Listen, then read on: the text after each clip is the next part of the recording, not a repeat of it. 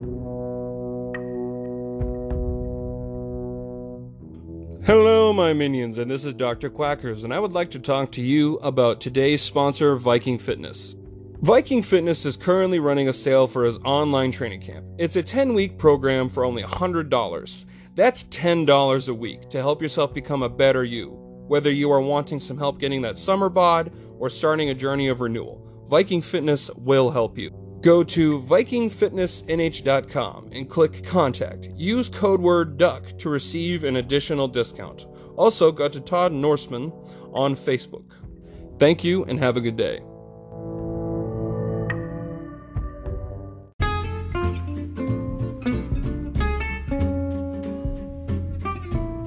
Hello and welcome back to Dr. Quackers, and today we're reviewing While You Were Sleeping, the rom-com that put Sandra Bullock on the map. It's one of her most famous movies still to this day. First thing I want to say about this movie is that if the genders were switched, this movie would be a horror movie.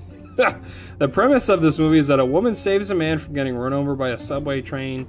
He fell and was knocked into a coma, so she saved him from the tracks. The nurse mistakes her for her man's fiance and tells his family that. So the shenanigans follow, so she just pretends to be his significant other and eventually falls for his brother. Ooh, what a fucking... Yeah, I just can't... If the genders were reversed, this would be a horror film, or like a guy tries to like steal the sister. It'd be completely different if it wasn't a woman.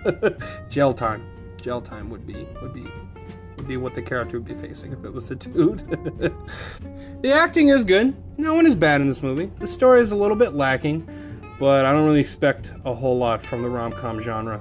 The dialogue can be funny. There are a few moments that actually crack me up. My favorite scene is when they have to check to see if the guy in the coma actually has one testicle, because one of the family members who she ends up with by the end of the movie, Peter's brother Jack, which is Peter's the guy in the coma, Jack's the brother, questions her because one of the guys in her building said that they were intimate.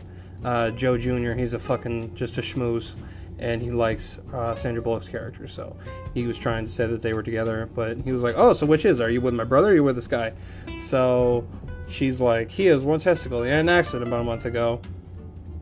And which like I said, they weren't together, so she had to prove that they were a real couple. And one of Peter's friends mentioned to her that they had an accident about a month ago where they were playing basketball and he had a pencil in his back pocket and played a little too much close D and he lost a testicle. So it was pretty funny when the family had to check to see if he only had one ball.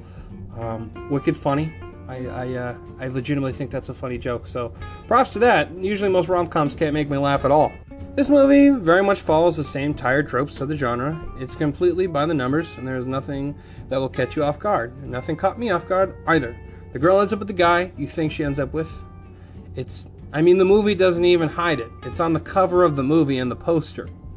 Like, what the fuck? Like, am I supposed to be shocked that they end up together when they're like, like on the cover of the poster in the movie? Like, are you crazy? Like, what's even the point of watching it? I know how it fucking ends. I'm so sick of this genre. And there are so many movies in this genre. And I've watched a decent amount on this channel, this podcast, and I'm not really looking forward to watching anymore. There is nothing new that this movie adds to the genre. Like, you could argue as good as it gets, or even Forgetting Sarah Marshall. Premises is what can really make the movie not feel like super by the numbers. And the premise just, That's what makes this not from being an awful movie, I will say. And the jokes are somewhat funny and the acting is decent. So, yeah, I don't know. I just prefer other movies from, like, even Easy A is a better rom-com. Forgetting Sarah Marshall, and like I said, as good as it gets. Even Something's Gotta Give is a better rom-com than this. The cast includes Sandra Bullock, Bill Pullman, Peter Gallagher, Peter Boyle, Jack Warren, Milko Mercutio, Monica Keena, Ali Walker, and Dick Cusack. I actually do like the cast. It's just no one is given anything to really make the movie more than just an average rom-com. So it's pretty much the main thing I have to say. I mean, when I think of Bill Pullman, I think of, Lone Star from Spaceballs. That and Independence Day. So yeah, it is kind of funny seeing him something else, because I just kept thinking, like, hey, it's Lone Star from Spaceballs. And I like Peter Boyle. He plays Bill Pullman and Peter Gallagher's father. So yeah, I like him a lot, like Peter Boyle, so that works. Most of the humor I liked came from him, so yeah. Like I said, this movie's pretty average, so this movie gets a 5 out of 10. It's an average movie. The acting and the couple of times I chuckled is what kept this from being below average. It's just an average movie. It's just a rom-com. I don't like rom-coms most of the time. If you're a long-time listener to this podcast, you probably knew I wasn't going to really care for this movie. So, yeah, 5 out of 10. So, I hope you enjoyed this review. If you did, I've reviewed a whole bunch of other movies and a decent amount of other rom-coms. So, if you like shitting on rom-coms like I do, go check those out. So, thank you. I should probably mention this. I stream on Twitch. Dr_Quacker66. So if you want to get to know me, should talk about movies, or tell me why you disagree about my opinion on a movie, that's where you can go. That's where you can really talk to me, interact. So I try to stream semi-regularly. I'll be probably streaming later today. So yeah, if you're interested, go check that out. So thank you, and have a good fucking day.